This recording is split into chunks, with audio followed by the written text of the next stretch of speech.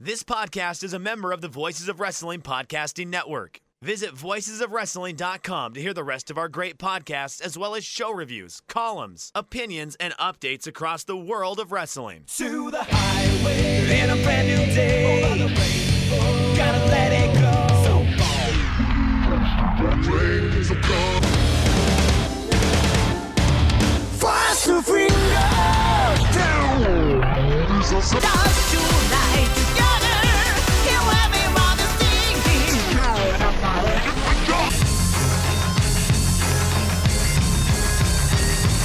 你看到我就怕，头皮发麻，我的手。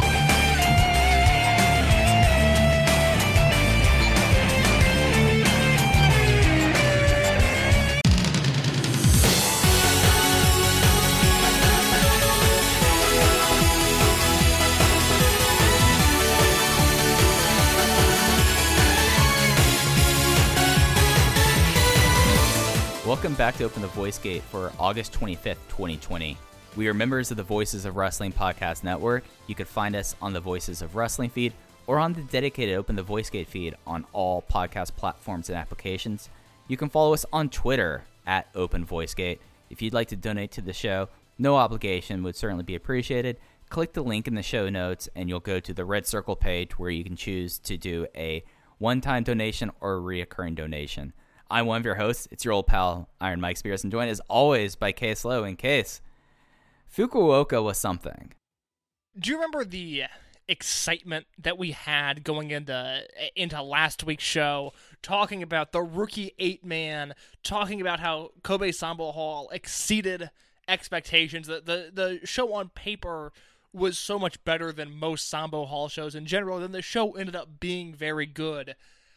I cannot say the same for the Fukuoka double shot, the day-night doubleheader that occurred on August 23rd, because, and Mike and I talked about this a little bit off the air, we like the new Fukuoka venue visually, but it is half the size of Hakata Star Lanes, which is where Dragon Gate ran in Fukuoka from the start of the company until it closed down last February. So they have to run a doubleheader to justify the cost to go there, because it is a very important market for them. But because of the doubleheader, guys either aren't working as hard on the first show or aren't working as hard on the second show, and so these shows certainly existed, and that is about my strongest take coming away from these, is that they happened. Yeah, like, I love Across Fukuoka visually. It looks a lot like a miniature Corkin in a lot of ways. And they've even changed up how they do their lighting. And it might just be the way I am, but I like seeing the lights where it has some bleed in the background. It just makes it look very vibrant.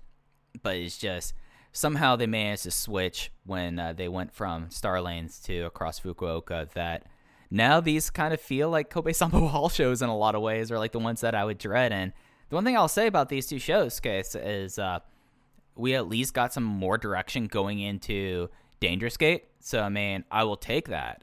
But it just was one of those things that after it was done, I was just like, oh, okay, that's cool. We went through all of that. And, you know, this was probably the, I would say that out of everything, basically up until like going back to the Lapis Hall shows, these were like my least favorite Dragon Gate shows, especially since relaunch. I would say that as much. Yeah, no, definitely. I mean, maybe even this year, other than the last time they were in Fukuoka, the only other time they've run there this year, the February double shot. I remember we were looking at those cards a few weeks ago, and I just, nothing had stuck with me from those shows. I mean, I had no memory of, especially the undercards on those February Fukuoka shows. I have no memory of them.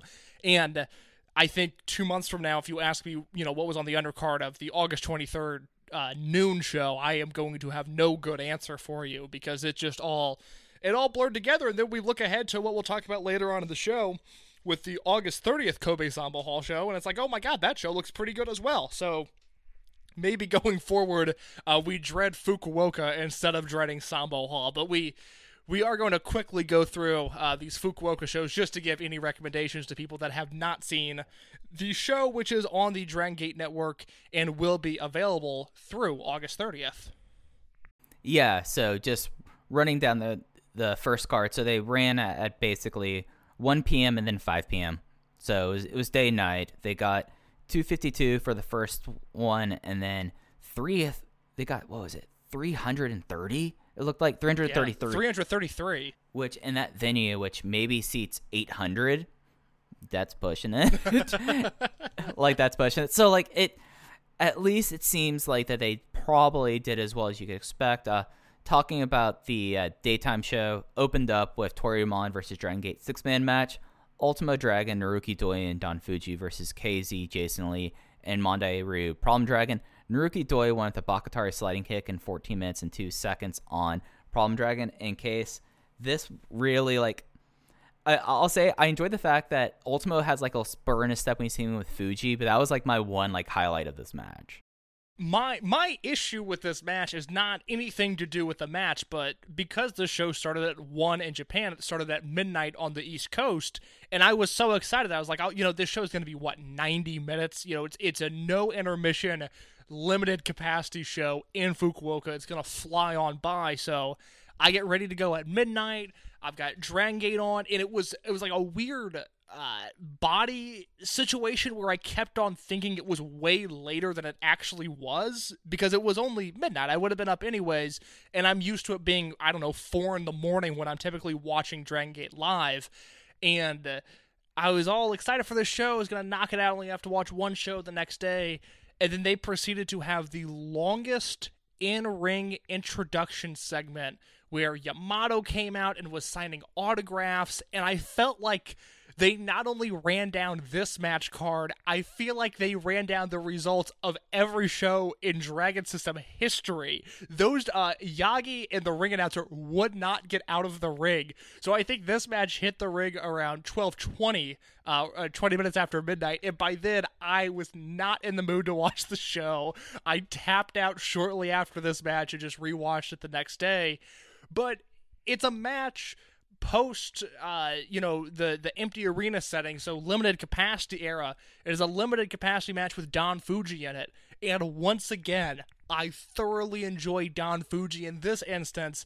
It wasn't Jason Lee or Problem Dragon that he was picking on. He took KZ to his limit. He was stretching KZ like he was nothing more than a young boy, and I thoroughly enjoyed that, and there is no reason for those two to ever have a singles match, but if they did, I would be all about it.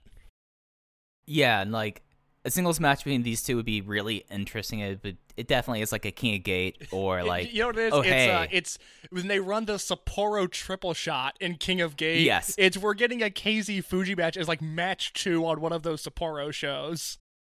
Yeah, and that reminds me last year when they were in Sapporo, I was like, oh no, we had a whole lot of Ryo Saito singles matches, and I was like, oh, it's Ryo Saito. But then it turned out to be fun Ryo Saito matches, and I was like, okay, that's what we're doing here. All right. But yeah, it was that, and I usually fast forward through the opening talk, because usually you can count on Kikuchi and Yagi talking for about 8 minutes. It's usually about 8 minutes, and then you can start just scrubbing to get through Dragon Storm and get it going. But then I heard Yamato's Spirit play. I was like, all right, are they already playing up the fact that Yamato has to do these? And they were in the ring probably for about 25 minutes. Oh my God, Mike, it wouldn't end. I mean, if I was watching the show on demand, I would never, because I don't speak the language, and it's, Naruki Doi's not talking, so I'm not captivated by it. But I was watching it live, and it would not end. And it was just whatever momentum I had, sitting down to watch what looked like a very average show at best on paper, it was gone by the time that opening segment finally ended. Yep, and that kind of vibe continued to the next match, tag match. It was the unaffiliated team of Masaki Mochizuki and Gamma facing off against Keisuke Okuda and Punch Tominaga.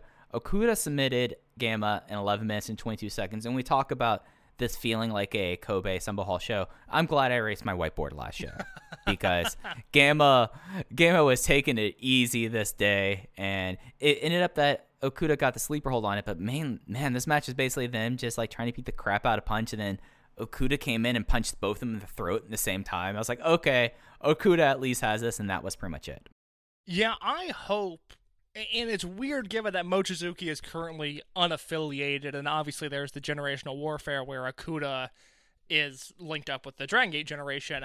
I hope that as time goes on, we get more and more Okuda versus Mochizuki interactions, because it was obviously very smart of Dragon Gate, given Okuda's in-ring approach, to pair him with Mochizuki when he entered the company as a part of the Mochizuki dojo. And then we saw a little bit of it this year in January at the January Korakuen, and then at the 2 Sambo Hall shows they ran in January. There were tag matches where Okuda squared off against Mochizuki. Actually, January 25th, they ran Okuda and Tamanaga versus Mochizuki and Martin Kirby.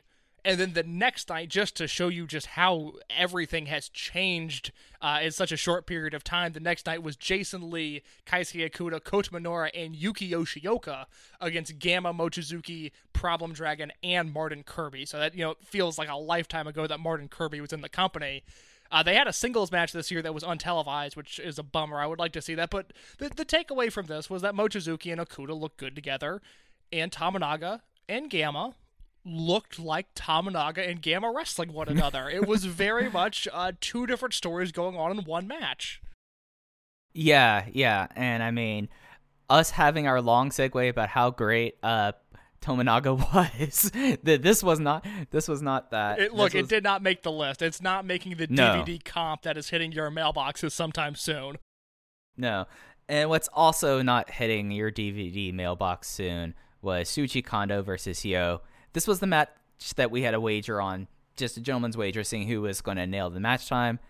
The match time was Shuji Kondo over Hyo, 6 minutes and 9 seconds. So, Case, looking at my whiteboard, you won that one. You guessed 4 minutes and 55 seconds. I guessed 3:20. Congratulations, you won Price is Right's rules. The issue is that there is like 3 minutes and 20 seconds of action in this match, because I had a stopwatch going. This was the last match I watched live before I went to bed, and I had the stopwatch on my phone going to see who was going to be correct, and they do nothing for the first 3 minutes of this match. And then once the action picks up, I could have called this match. I mean, everything they did, I had envisioned the match already, and they stuck to the status quo, which was not a bad thing. It was Kondo versus Hyo. It should look a certain way.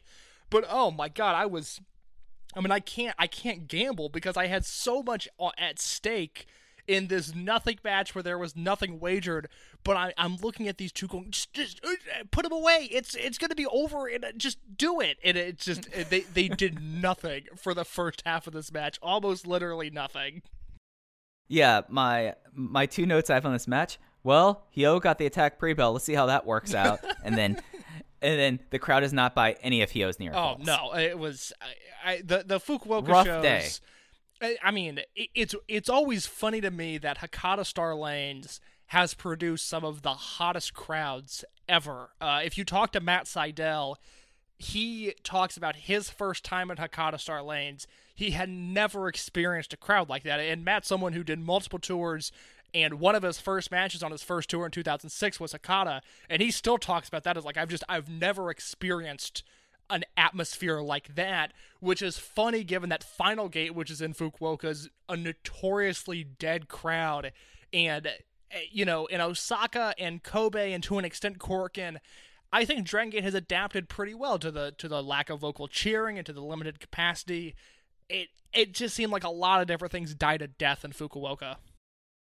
Yeah. I mean, it was just one of those things that the crowd knew was going to happen, and they were sitting on their hands until it happened. So, I mean, bless them. They tried. And then we got to match 4. Match 4 was an RED versus Dragon Gate 6-man tag. It had Yamato, Kai, and Kota Minoura versus Hulk, Eita, and Shimizu. It was Kai getting the win on Shimizu with the Meteor Impact in 14 minutes and 33 seconds. And this was the first match. This was my best match on the first show. I thought I went 3.5 stars with this. This was something that, I mean, like, Shimizu is just like, after like how the first 3 matches coming out, Shimizu just coming out as the tremendous dickhead that he was, like, put a smile to my face and got me into these last 3 matches. He had his new t-shirt he was very proud of, his laminated receipt saying that he's number 1 in the cage. We'll talk about that later. But this ended up being a fun match. I am not in love with Eita right now, which is a shame, because 3 weeks ago I was all aboard, but I just don't. I guess I shouldn't say that. I shouldn't rush to judgment with him. I just specifically did not like the way he was handled on either of these shows, where, yes, he picked up the fall in the second show, but it wasn't necessarily the cleanest way to do it. And I just feel like he had all of this momentum, and he probably, this match probably should have headlined this show, or at least he should have been the main event of one of these. I think it's weird that the Dreamgate champion was middle of the pack and then semi-main on these two shows. And it's an RED match that even with Hulk, Shimizu, and Eita, which is a solid trio, I think the top of the line would be subbing Hulk for Ishida. But even then, I think, Eita, Hulk, and Shimizu work well together. But this match did not do a ton for me. There was a match on this show that I liked more than this. Yeah, it was something that, like, I guess, like, with Eita, I look at it as very similar to how, sadly, Ben-K kind of was. Like, we had, like, all this momentum, like, stocked up in our brain that this was going to happen, and they just did not necessarily kept it going, And given what they were and what they did in the main event and in other matches on this double shot, I get why you'd pull focus a little bit. It's not necessarily, like, an exciting thing, but knowing that they set up two of the title matches at for Gate Destiny with the main events of these shows, I'm kind of okay with Eita not being the center of attention. It just feels a lot like how they treated Ben-K last year, and that's like the thing that's disappointing. The Ben-K issue after he won the title was that he had no unit, and it's no different than I've been rewatching a lot of 2005 Dragon Gate recently, and Magnum Tokyo is bouncing in and out of Pos Hearts and Do Fixer. And it seems like such an insignificant detail, but the booking of this company survives off of units and unit interaction. And it's awkward when a guy is bouncing between two units, and in the case of your champion, to not really have anyone to fight with the exception of Shun Skywalker, when there was always a bit of tension there. I was always waiting for Shun to bicycle kick him in the back of the head and challenge for the belt, which never ended up happening. But it was a miscalculation on their behalf, and I think they knew that this generational warfare was coming, and they couldn't just slide Ben-K into a unit, and they didn't want to create one when it was going to be imploded so soon after. I think in the case of Eita, we've seen him as the guy that is good but not good enough for so long. And yes, he headlined Korakuen and looked good there, but on these spot shows, I think it's really important to position him as a threat, as someone that has taken the next step up, someone that is a main eventer. And I think the optics, just because, specifically with him, because he struggled for so long, I would have made sure to get him a main event match and to let him get the pin or submission in the main event match, just to remind everyone that this is the guy that is kind of running the show for right now. Yeah, no, like, it's optically, it's kind of a little bit confusing. I do get it in, like, the scheme of, okay, you're building up other stuff, but optically, and especially just, like, the idea that I know that, like, Shimizu is a low man in that match, but, you had Minoru there. Like, he is being elevated, he is a champion, but you had Minoru there. So I do definitely think that is something that felt really weird about the show. A match that I was a lot more excited than you were about when they announced it was Match 5. This was not listed as a war match because there's two teams on Toryumon side. Dragon Kid and Susumu facing off against the old tag team of Maraha Sapa, Genki Horiguchi, and Ryo Saito. Susumu won with the Yokosuka Cutter in 14 minutes and 12 seconds on Genki Horiguchi. I felt like the match was fine. The more interesting thing to me happened post-match.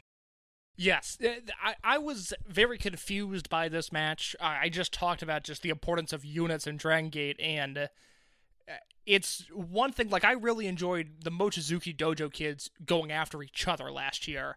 This one, and there's a match coming up on the Sambo Hall show we'll talk about, where it's this inter-unit battle that I didn't think the crowd responded to this well. I think they were like me and they just didn't know what to do with it. And then we were given a post-match angle, which was, the most exciting thing that happened on this show, arguably. Yeah, so post-match, these shows, and in, like, the meantime, Dragon Gate has a relationship with Kyushu Pro, which is a micro indie, I would say. I've never seen them ever make tape. I know they exist. They upload them to their own YouTube channel. The match that set up the angle we're about to talk about is up there. They upload their shows in full for the most part, I believe. Okay, then I'll have to go back and watch that. Did you watch that match? It is very much fine. Okay. So after the match, if y'all have noticed that Genki, Horiguchi, and Susumu Yokosuka have had like these blue and silver belts, they are the Kyushu Pro Tag Team titles that they won. I don't even know when, but they won it when they came back to crowds. Mentai Kid and Kodai Nozaki of Kyushu Pro hit the ring, and then we're announcing a challenge for those two, which is the other thing that made this match kind of weird because they are tag team partners, Susumu and Genki. And they're set this up for the October 4th double shot and across Fukuoka. That the crowd was up for us. The crowd knew who these guys are. So that's usually something that whenever they've had people from smaller promotions come through, like Osaka Pro, they don't always necessarily know who they are. But it seemed like this might be a company that I guess Kyushu Pro probably helps out promoting these shows. And Mentai Kid's been on a lot of Dragon Gate shows throughout the years, but usually nothing that makes tape. Yeah, Mentai Kid, if you look at his cage match, he is working exclusively shows in this region and typically just popped up on Hakata Star Lane shows from like 2008 through 2011. He seemed to be on at least one a year. The belts that Horiguchi and Susumu hold, they won those on July 30th of this past year on the Kyushu Pro 12th anniversary show, which I don't know if they've scrubbed it. I don't know why they would, but it was on YouTube in full. And they won that match against Kazuki Miyahara and Naoki Sakurajima, as well as Minoru Fujita and Kenichiro Arai. It was a three-way tag match. And then in the main event, Genkai, who was Dayu... oh, God, I'm going to butcher Dayu Qualt, right? Yes, Dayu Qualt. yes, thank you. Yeah. He had a world title match against Yuji Hino for the belt, which was a decent little match. It was nice to see him, Dragon Gate alumni there. So, or I guess Toryumon alumni. So that show, like I said, is circulating out there on the company's YouTube channel. I just looked this up because I knew that Mentai Kid made sense to me. Take a guess who Mentai Kid's trainers are. I gotta guess Skida is up in that system somehow. Well, even more so, he's an Ultimo trainee. Yeah, okay, that's I can see that. His other trainer, by the way, you might better know him as Makai number 2, but Ryota Chikazuzan, who is the promoter of Kyushu Pro. So Mentai Kid, if he's trained by Ultimo, it looks like he worked an OWE show last year as well, in this same building. Yeah. Wow, bizarre. So Mentai Kid is kind of the peacemaker in all of this. So was he a Toryumon Mexico product? Do we know what his relationship with Ultimo was specifically? I do not know, because that is something that he started wrestling in 2008. That was way post split. That was post UD06. Like, that was after like any of the major kids were coming out there. It could be something that he trained with him whenever Ultimo was in Japan, maybe. I don't see Mentai Kid ever working lucha shows. I'm gonna have to check. Yeah, if you know, please tweet at us at Open VoiceGate and let us know if you have in-depth knowledge on the training of Mentai Kid. We would like that information. Please share it with us. I'm currently on his cage match, and I should just note, because this match had to have been taped because it was Hakata Star Lane's Kinsuke office, July 19th, 2010. Katsuhiko Nakajima, Kento Miyahara, and Satoshi Kajiwara defeating Mentai Kid, Masaki Mochizuki, and Super Shisa. I would really like to see that match. Yeah, I'm just going to look at this card here. We have Chango on the show. We have Go. We have Magatu Kishiwada. We have Taishi Takazawa on this one, main event. Kensuke Sasaki versus Yukata Yoshi. That match probably sucks. No, the main event is such an outlier. That main event looks atrocious because Yoshi has never had a good match. But I really miss Kinsuke Office and Diamond Ring. That was a promotion that was readily accessible when I was getting in to Japanese wrestling, and I got in kind of at their dying days. But if you look back at those Kensuke office cards, it's just full of like, what? Like, who worked who on those? And I don't necessarily know if we're going to be the guys to do the K-Office retrospective podcast, but it probably deserves a second look, a lot of those shows, because they were really interesting in hindsight, especially given what Miyahara has gone on to do. Right, yeah, no, I mean, and it was also like a cool time because you also had the Byoden shows going on too. Yes. Like, it was a wild time. Like, we'll have to talk about what we're going to be doing as the next Rewind and Rewatch, because that is definitely super interesting. So that was the most interesting thing that happened on this card. The main event was KZ, Minoura, and Jason Lee versus Yoshino, Dragon Kid, and Susumu Yokosuka. That's the second show. No, second show. Sorry, I scrolled down on our run sheet. No, this was Dragon Gate versus RED 8-man tag. My apologies, because I forgot this match. I did a poor job of formatting our run sheet tonight, Mike. That is my bad. No, that's on me, because I'll scroll down to look at the Mentai Kid thing, because now that's going to bother me for a long time. So the main event of the day show is Dragon Gate versus RED 8-man tag. Benkei, Strong Machine J, Yosuke Samaria, and Dragon Dia versus the RED team of Kaito Ishida and his goons of Takashi Yoshida, Diamante, and Kazuma Sakamoto. Kazuma Sakamoto got the pin on Dia with the True Tiger Knee subtype, which is a really sick move. Actually, now that I saw, I was like, why don't you use this as your finisher, Kazuma? This move rocks. And Yoshida had some nice gear. Those are my two thoughts about this match, really. And it set up a Triangle Gate match that will happen at Gated Destiny, as the champion team will go up against the goons. I really like this. This was my favorite match on this show, and I would say my third favorite match of the weekend, specifically because, once again, Dragon Dia looked excellent, and he brings out the best in Ishida, and I know we've been building towards some sort of Ishida versus Okuda blow-off. At some point, we're going to get a Dia versus Ishida singles match, and it's going to blow all of our minds. But he also works so well with the goons, as you put it. I mean, Diamante and Dia work great together. Sakamoto is just able to throw this kid around, and it brings out the best in Sakamoto. And even Takashi Yoshida, who on this show debuted a new look of some trash bag pants, which I actually thought looked good on him, and then he abandoned them in the second show, which was very strange. But, like, Yoshida hits Dia with his throat thrust, like his, that's what it is. He shoves his fingers, into somebody's throat. And Dia took the wildest, most aggressive bump on a move that, probably should have been retired after the 80s in World Class, and Yoshida still uses it. And Dia made that move look better than anybody else on the roster ever has. The Benkei, Strong Machine J, Maria trio didn't bring a ton to the match, but Dragon Dia lifted it, and I thought it was a nice 3.5-star main event. I went 3.25. This will make my list. It's just as a should watch, not as a must or essential watch. Yeah, I do like the vibe of the goons. The goons do have like this, and Dia was like bumping his butt off. But it just was one of those things that after like the show like this, I was just already like going, okay, that's it.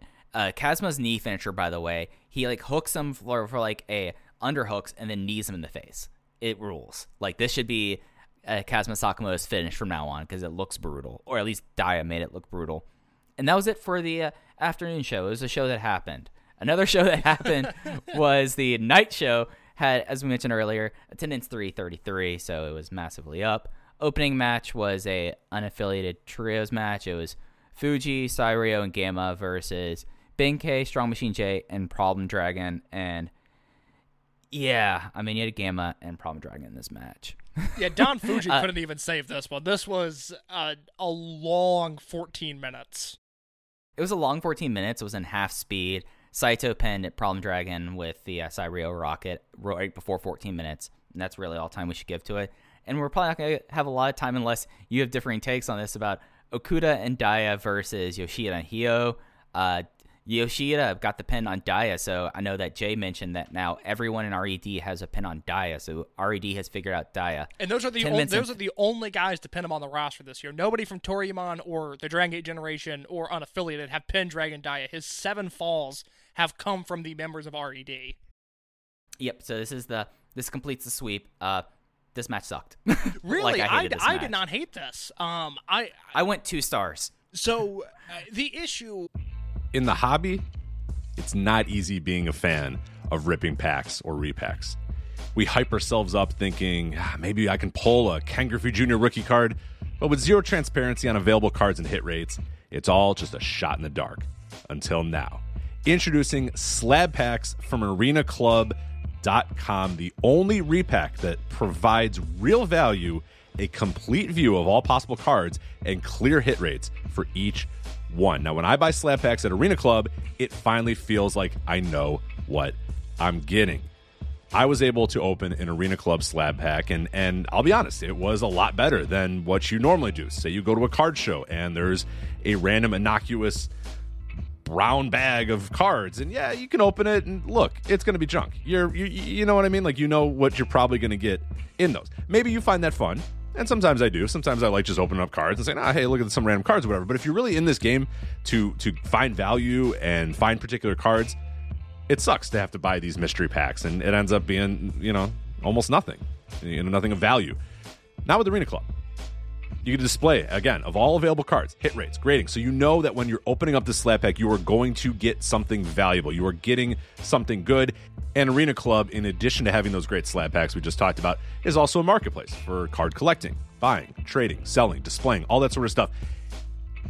But those Arena Club slab packs, man, they are revolutionizing the repack game with transparency. After your pulls are revealed, they'll immediately be placed in your vault for safekeeping or trading and selling, and you can have them officially graded by Arena Club as well. So again, sending these things off, it's going to be officially graded by Arena Club. And the Arena Club grading process is accurate, fast, and transparent, with full grade rationale provided and explanation of how your card was scored. So whether you're buying, selling, trading, or displaying, Arena Club is the card collecting platform that you have to check out. So right now, I've got a special offer here for Voices of Wrestling Network listeners. You can get 10% off of your first purchase by going to arenaclub.com/VOWnet. Again, that's arenaclub.com/VOWnet. Now, that's a crazy offer. That's 10% off a $400 slab pack. $40 off right there. 10% off your first purchase. No matter what that purchase is, 10% off. Again, that's arenaclub.com/VOWnet, arenaclub.com/VOWnet for 10% off your first purchase on Arena Club. And we thank them for sponsoring the Voices of Wrestling Podcast Network. Here is Yoshida, who sticks out like a sore thumb, but I thought Yo handled himself really well against Okuda and Daya, and I think, we've talked a lot about the evolution of this house style and it becoming almost like a bantamweight type professional wrestling vibe. And I think Yo gets lost in that conversation a little bit, but I actually thought he held his own here against Daya and especially Okuda when it came to the striking. So I went a full star higher. I went 3 stars on this match as one that was just an undercard match. I mean, it was 10 minutes, probably could have lost a few, but I liked it. And then it should be noted, Daya takes this pin, and as soon as the 3 is counted, the camera cuts to the entranceway, and Okuda has stormed off, and he throws his gloves, and he angrily walks to the back. So something is happening with Keisuke Okuda. Yeah, I guess my thing was, it was really noticeable to me how little Fukuoka cared for Hyo. They just weren't even reacting whatsoever. So yeah, he had to compensate for Yoshida, which I've talked enough about Yoshida over the last month. But he does get his best when he's facing Okuda. It just was not enough for me. No, that's entirely fair, and it's tough for him to. This is the flaw of the day-night doubleheader. Is it's tough for him to rebound and look credible against Okuda and Daya when a few hours ago he was destroyed by Shuji Kondo. And I understand the booking on both fronts, but it's just it's an optical thing. It just makes Yo look worse than he probably should. Yeah, what ended up being a really fun match, which was a nice thing to bring me back up out of this, at least in my opinion, was the singles match. Masaki Mochizuki losing to a flash pin by Yosuke Samaria in just under 13 minutes, 12 minutes and 59 seconds. I thought this match rocked. I went 3.5 stars on it. I was a little lower than you, but I also, and I recognize that these two have really good chemistry with one another. They had another singles match in Korakuen Hall. It was, I'm looking at it now, December 16th, 2015. And I remember people losing their minds for that match. And not even just the vocal Maria contingent, or, by that same coin, Mike and I are the vocal Mochizuki contingent. It was just it was a match that a lot of people seemed to be really into. And I did not love it, but I recognize that it was a good match, and that was kind of the deal here. And I look at what comes from this show, where you now have a Triangle Gate match set up for Dangerous Gate with the Goons, and you now have, the Twin Gate match that is set up on the 21st, Minoru and Jason Lee defending against Susumu and Dragon Kid. So there needs to be a Brave Gate challenge on that show, or at least I would assume on a big show they'd like to have one. Is Yosuke Santa Maria the direction that they head, and they do Ishida versus Maria at Dangerous Gate? That's at least my read of this. Like, it does seem like this might be a building up Maria for a title shot, especially considering Ishida's already defeated Okuda in dubious circumstances, Jason Lee and Genki Horiguchi. Maria makes sense here. I do see that as a possible route forward, and especially in the one title that they really haven't done a whole lot for since Memorial Gate, so it made sense.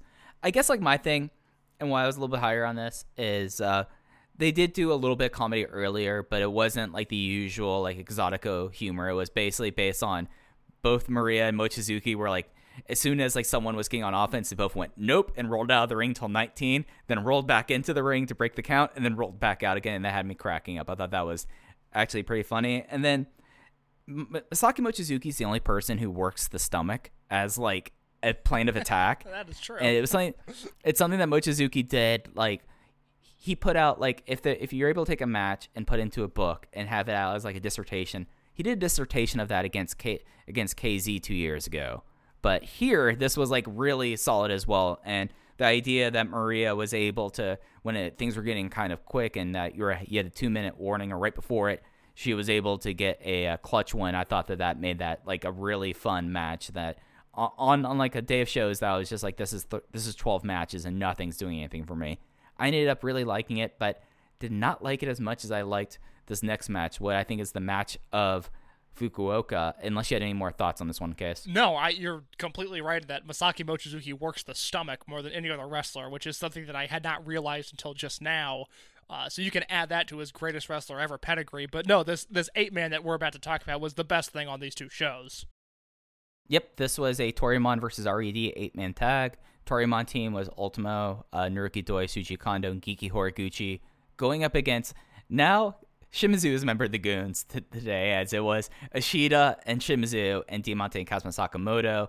Ultimo got the pin on Shimizu with a Logmai Straw Cradle in 12 minutes and 8 seconds, and what I think was the best match of this show. And we really have to start, we were talking about this a little bit before air, Diamante. Diamante is a crazy person who decided to take 2 different Chris Hamrick bumps in this match and was bumping his ass off for 500 people in Fukuoka. The runaway candidate for most improved this year is Dragon Dia, and I don't know of anybody that's even close, because Dia went from being someone who was fine, could be good, to who I think is legitimately the most exciting wrestler in the world and has some of the best matches this entire year. But if it wasn't for Dragon Dia, Diamante is the one that should be getting the praise, because again, he debuted in this company a year ago, like we talked about when we reviewed the last Korakuen Hall show, and he was almost unwatchable. It is so clear when someone comes into this company and is just a step behind. And some guys are never able to make that step and they're not brought back. But the guys that continue to stay employed by the company, and as we've talked about, Diamante will have a job as long as Ultimo wants to wrestle, and maybe even then, maybe he's earned a job after that.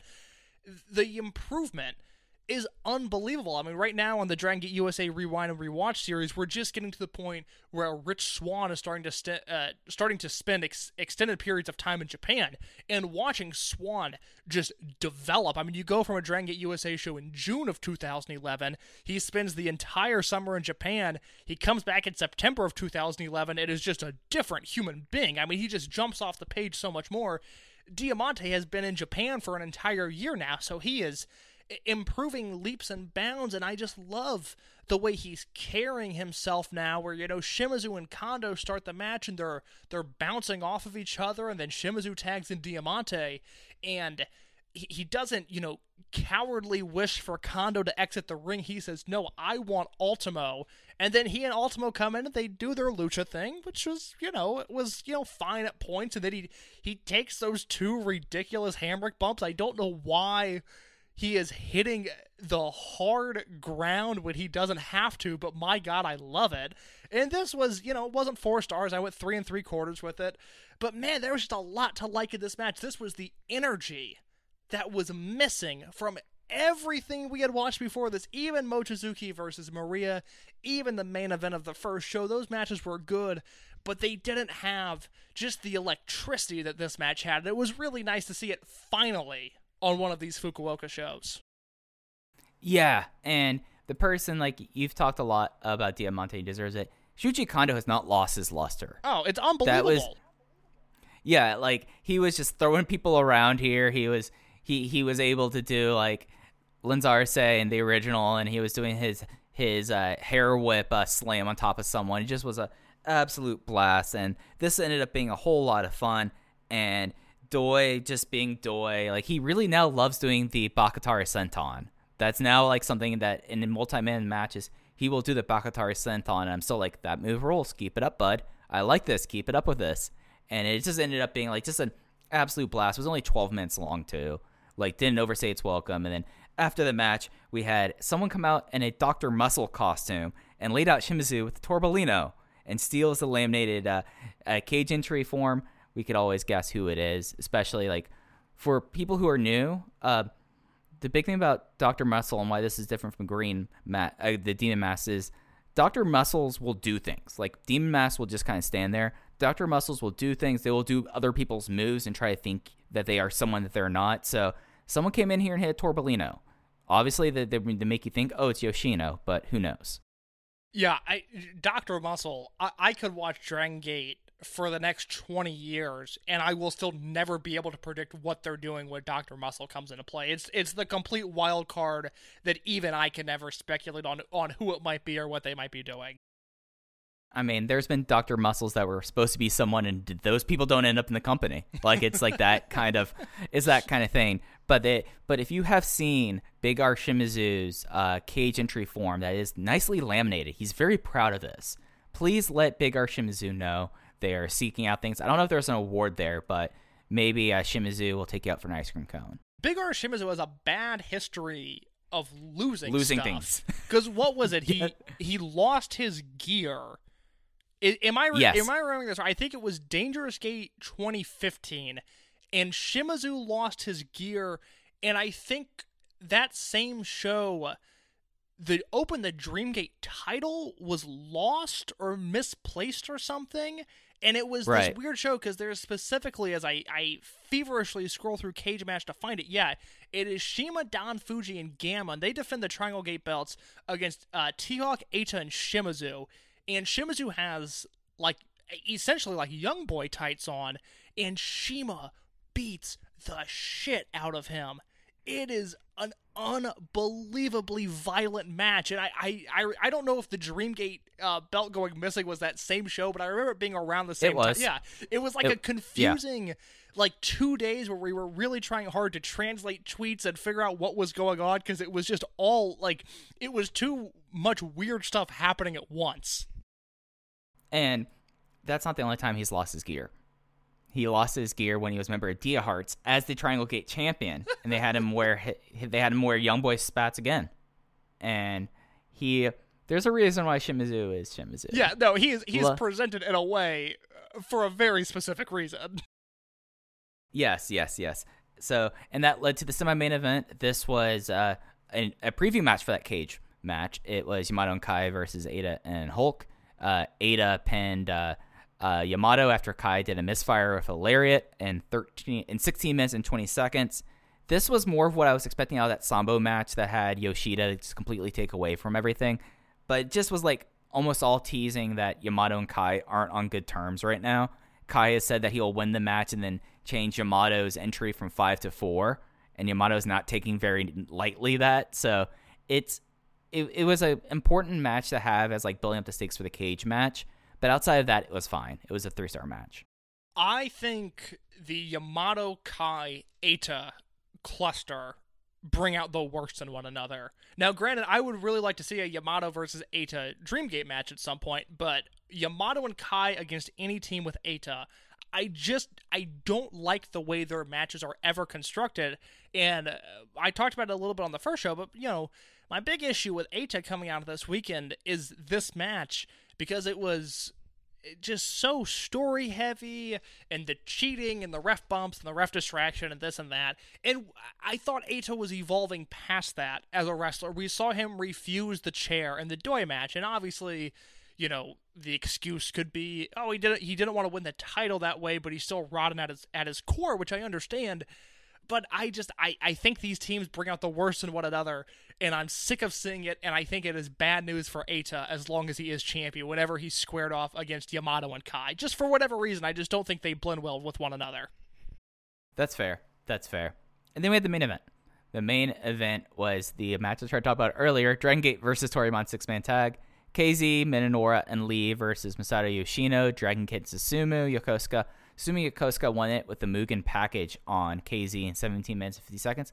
This was a solid match. This was actually, other than, the 8-man tag earlier, this was the other, really solid match on this one. This is why I like the night show a lot more than the day show, because it did feel like that they took it easy on the day show so they can go a little bit harder on the night show. Yeah, I think if you're cherry-picking your way through this, watch the Toryumon versus RED 8-man, and then watch this main event, because it's weird. The clock's ticking, and we still don't know entirely when it will expire, but we're at the end of Masato Yoshino's career, and I thought him in particular, all 6 guys were really strong in this match, but it's really exciting knowing that Yoshino can see the light at the end of the tunnel. He's almost out of his in-ring career, and he really pushed it against 3 guys that are at this point known for work rate and this effort that KZ constantly puts in it. Minoura and Lee have taken after him. They always work their ass off. And, Yoshino is positioned in openers a lot of the time, and he's not really necessarily working that hard, which, hey, he's Masato Yoshino. He doesn't have to. But when he's positioned in the main event, he can still bring it. And it was great to see him, and especially, I love the chemistry he and KZ have with one another. Seeing those two go at it, oh my god, this match, I went 3.5 on it, a few days later, I could, bump it up a quarter star. I really liked this match. It was a good way to end what was a pretty mediocre set of shows. Yeah, it was a solid thing, and, it's always nice, knowing that Yoshino, the clock is now ticking down, that get to see him in the ring again. KZ, he always has awesome chemistry with, but with Minoura and Lee, there are 2 guys in the come up, and especially with Yoshino and Lee having that history with Maximum, that was nice to see. And Minoura getting the rocket pack, it was a nice thing to see. And then after the match, we had Dragon Kid and Susumu make a challenge for the tag team belts for the Twin Gate. They don't really have a reason why they're making the challenge, because they didn't. Susumu did score the 2 falls, but it's not like Susumu scored falls on the champions. I think they're oh yeah, we'll take the shot. That's at least my internal justification for it. Yeah, it should be a good match. I'll look past any minor booking discretion, because I'm excited to see what those 4 can do with one another. Yeah, and then we had one other show that happened that was not taped, and then we have 2 other shows that we're going to talk about before we talk about the last show for the month on the network. On the 24th, they were in Kagoshima at the Oro City Hall, attendance 119. I'm just going to run through the results real quick, and we can talk about the one addition and subtraction they made after before the show, if that works. Yep, go for it. All right, the opener was a 6-man tag team match. KZ, Maria, and Strong Machine J versus Horiguchi, Takedo Kamai, and Madoka Kakuta. Maria got the pin on Kamai for the Nero Lucci in 14 minutes and 17 seconds. Singles match, Yamato submitted Kento Kabune with a sleeper hold in 15 minutes and 25 seconds. Match 3 was a Toryumon versus RED tag match, and it was a Ultimo Dragon Ryo Saito versus BB Hulk and Diamante. This was no contest due to interference. Match 4 was Dragon Gate versus Toryumon 6-man tag. Benkei, Okuda, and Tominaga versus Doi, Kid, and Yokosuka. Yokosuka over Tominaga with the Yokosuka cutter in 16 minutes and 12 seconds. And then the main event was a Dragon Gate versus RED 8-man tag. Kai, Minoura, Lee, and Daya versus Eita, Shimizu, Ishida, and Hyo. Kai got the win on Shimizu with the Ganasuke clutch. And the big thing here on the show was that Sora Fujikawa was pulled from the show. He was originally supposed to go up against Yamato, I believe, and then Kento Kabune stepped in there because they say he's out for broken jaw case. Should we save our Fujikawa speculation for when we go over that Sambo Hall show? Yeah. Let's hold off for a second. So August 27th is another untaped show. It is from Aichi. It's 5 matches. You have a opener that's Yoshino, Kagatora, and Ho-Ho Loon versus Okuda, Madoka Kikuta, and Jimmy. A singles match, Kanda versus Ishida. 6-man tag, Ultimo Dragon, Dragon Kid and Susumu versus KZ, Kota Minoura, and Kento Kabune. That would be something I'd have liked to see. Torimon versus Dragon Gate, Doi and Cyrio versus Strong Machine J and Lee. 8-man tag, Dragon Gate versus RED. Yamato, Benkei, Daya, Maria versus Ada, Hulk, Shimizu, and Diamante. 2 days later, they're going to be in Fukui, and it is another 5-match card. Opener, Doi, Fuji, and Sachiko Boy versus Gamma, Keisuke Okuda, and Madoka Kikuta. Match 2 is a tag, Kagatora and Kabune versus Shimizu and Diamante. Match 3 is Torimon versus Dragon Gate, Ultimo and Cyrio versus Yamato and Benkei. Match 4, Dragon Gate versus RED 6-man tag, Maria, Daya, and Strong Machine J versus Ada, Hulk, and Ishida. Main event is Torimon versus Dragon Gate 6-man tag, DK, Yokosuka, and Kanda versus KZ, Minoura, and Lee. And that leads us to the last show of the night, which is back in Kobe Sambo Hall. Rare month they have 2 shows in Sambo Hall. It is on the 30th. It will be at 5 p.m. Japanese Standard Time. That's 4 a.m. on the East Coast, 9 a.m. Greenwich Mean Time, and 1 a.m. Pacific. Nailed it. Well done, Mike Spears. Good on the time zones. Hey, I commit to my brain and I remember these things. I'm proud of myself for it. So this is an interesting show, and because Sora Fujikawa has what they're saying is a broken jaw, they're doing another challenge match, and now this time it's going to be Kobune, Kamai, and Kakuta versus the RED team of Ada, Hulk, and Hyo. And it's interesting case. I have a conspiracy theory. It's just all my own. I'm going to lay it out for you in a second. Is there anything else on this card that's peeking out at you, though?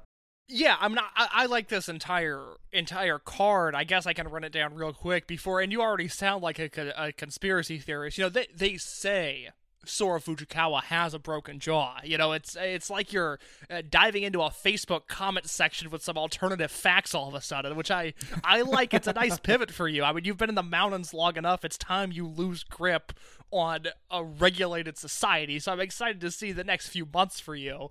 But as for the August 30th Kobe Sambo Hall show, which is the 8th and final live show on the Dragon Gate Network this month, they have loaded it up with content. We end with Sambo Hall, what looks like a pretty fun show, where in the opener, it is Toryumon versus Dragon Gate, Ultimo Dragon, Masato Yoshino, and Cyrio against Strong Machine J, Jason Lee, and Dragon Daya. Match 2 is Yokosuka and Don Fuji against Gamma and Keisuke Okuda. Match 3 is Toryumon versus Dragon Gate in a singles match. It is a rematch from the January Kobe Sambo Hall show. It is Genki Horiguchi versus KZ in a singles match for the second time this year. Match 4 gets a little weird. It's a Dragon Gate versus Dragon Gate tag with Benkei and Coach Minoura against Yamato and Yosuke Santa Maria. I think we will learn a lot about whether or not Maria is challenging for the Brave Gate off the result of this match, because she looks like the obvious fall post. But if she survives, I think a title match is in her future. Like Mike mentioned, there is a 6-man tag challenge match with Kabune, Kamai, and Kikuta against Eita, BB Hulk, and Yo. And your main event is Toryumon versus RED 6-man tag. Naruki Doi, Dragon Kid, it's actually an 8-man tag. Naruki Doi, Dragon Kid, Yasushi Kanda, and Kagatora against Big R Shimizu, Kaito Ishida, Diamante, and Takashi Yoshida. Mike, hit the listeners with your conspiracy theory real quick. Okay, so I've looked at the photo a whole lot. I've examined the evidence here, and do I believe that maybe that photo was shot maybe a moment too soon or a moment too late? Possibly. But I do believe that they might be pulling Sora Fujikawa because there might be a turn coming. And this goes on what we said last week. I wouldn't be surprised if we get a bunch of green masks coming out here, and especially leading into Corkin. I mean, they have a Corkin in 10 days after this. So I think that maybe there is a chance, and they've done fake injuries in the past, and they've pulled people from shows, and they've been under costume, and then they are debuted as something else. I would not be surprised if it's Sora Fujikawa under the Green Demon mask, his jaw perfectly fine, and he is the newest member of RED very soon. It's a big leap to take. It's heavy speculation. Oh, I'm purely speculating. This is me with my foil hat on. There's no 5G around me. I'm completely, drinking the pond water. Having the Kaleido Silver. I've already started growing out a beard, so I'm really getting into the aesthetic here. Well, you don't have one of those muzzles on that everybody else is wearing when you go to the grocery store. I mean, you're really embracing not only states' rights but your own individual liberty in this sense. But here's the thing, Mike. You can hand me over that tinfoil because I completely agree with you. You see, it's something they also had to reissue the guidelines after that Kobe Samba Hall show. I think maybe, it's also the fact that in Joshi there's been a lot of positives over the last few weeks in COVID. I'm just saying. I'm not saying, but I'm just saying. Could be a thing. Look at the statistics, guys. You're looking at the wrong numbers. I think...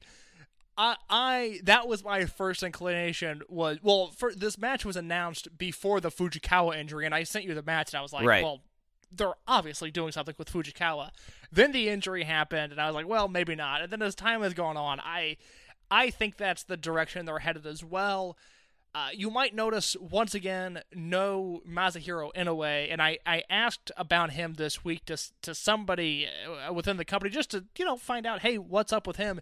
And I was reminded of something that I think I neglected to think of, which is that he technically, despite wrestling on tape multiple times now, Masahiro Inoue has only wrestled exhibition matches and has not made his definitive debut yet, and I kind of forgot about that because typically...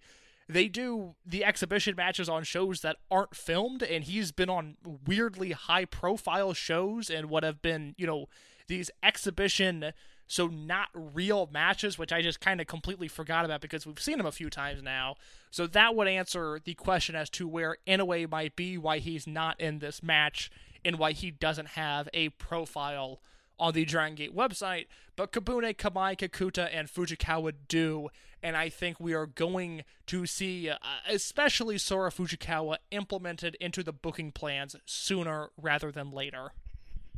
Yeah, it just seems like it is a convenient thing.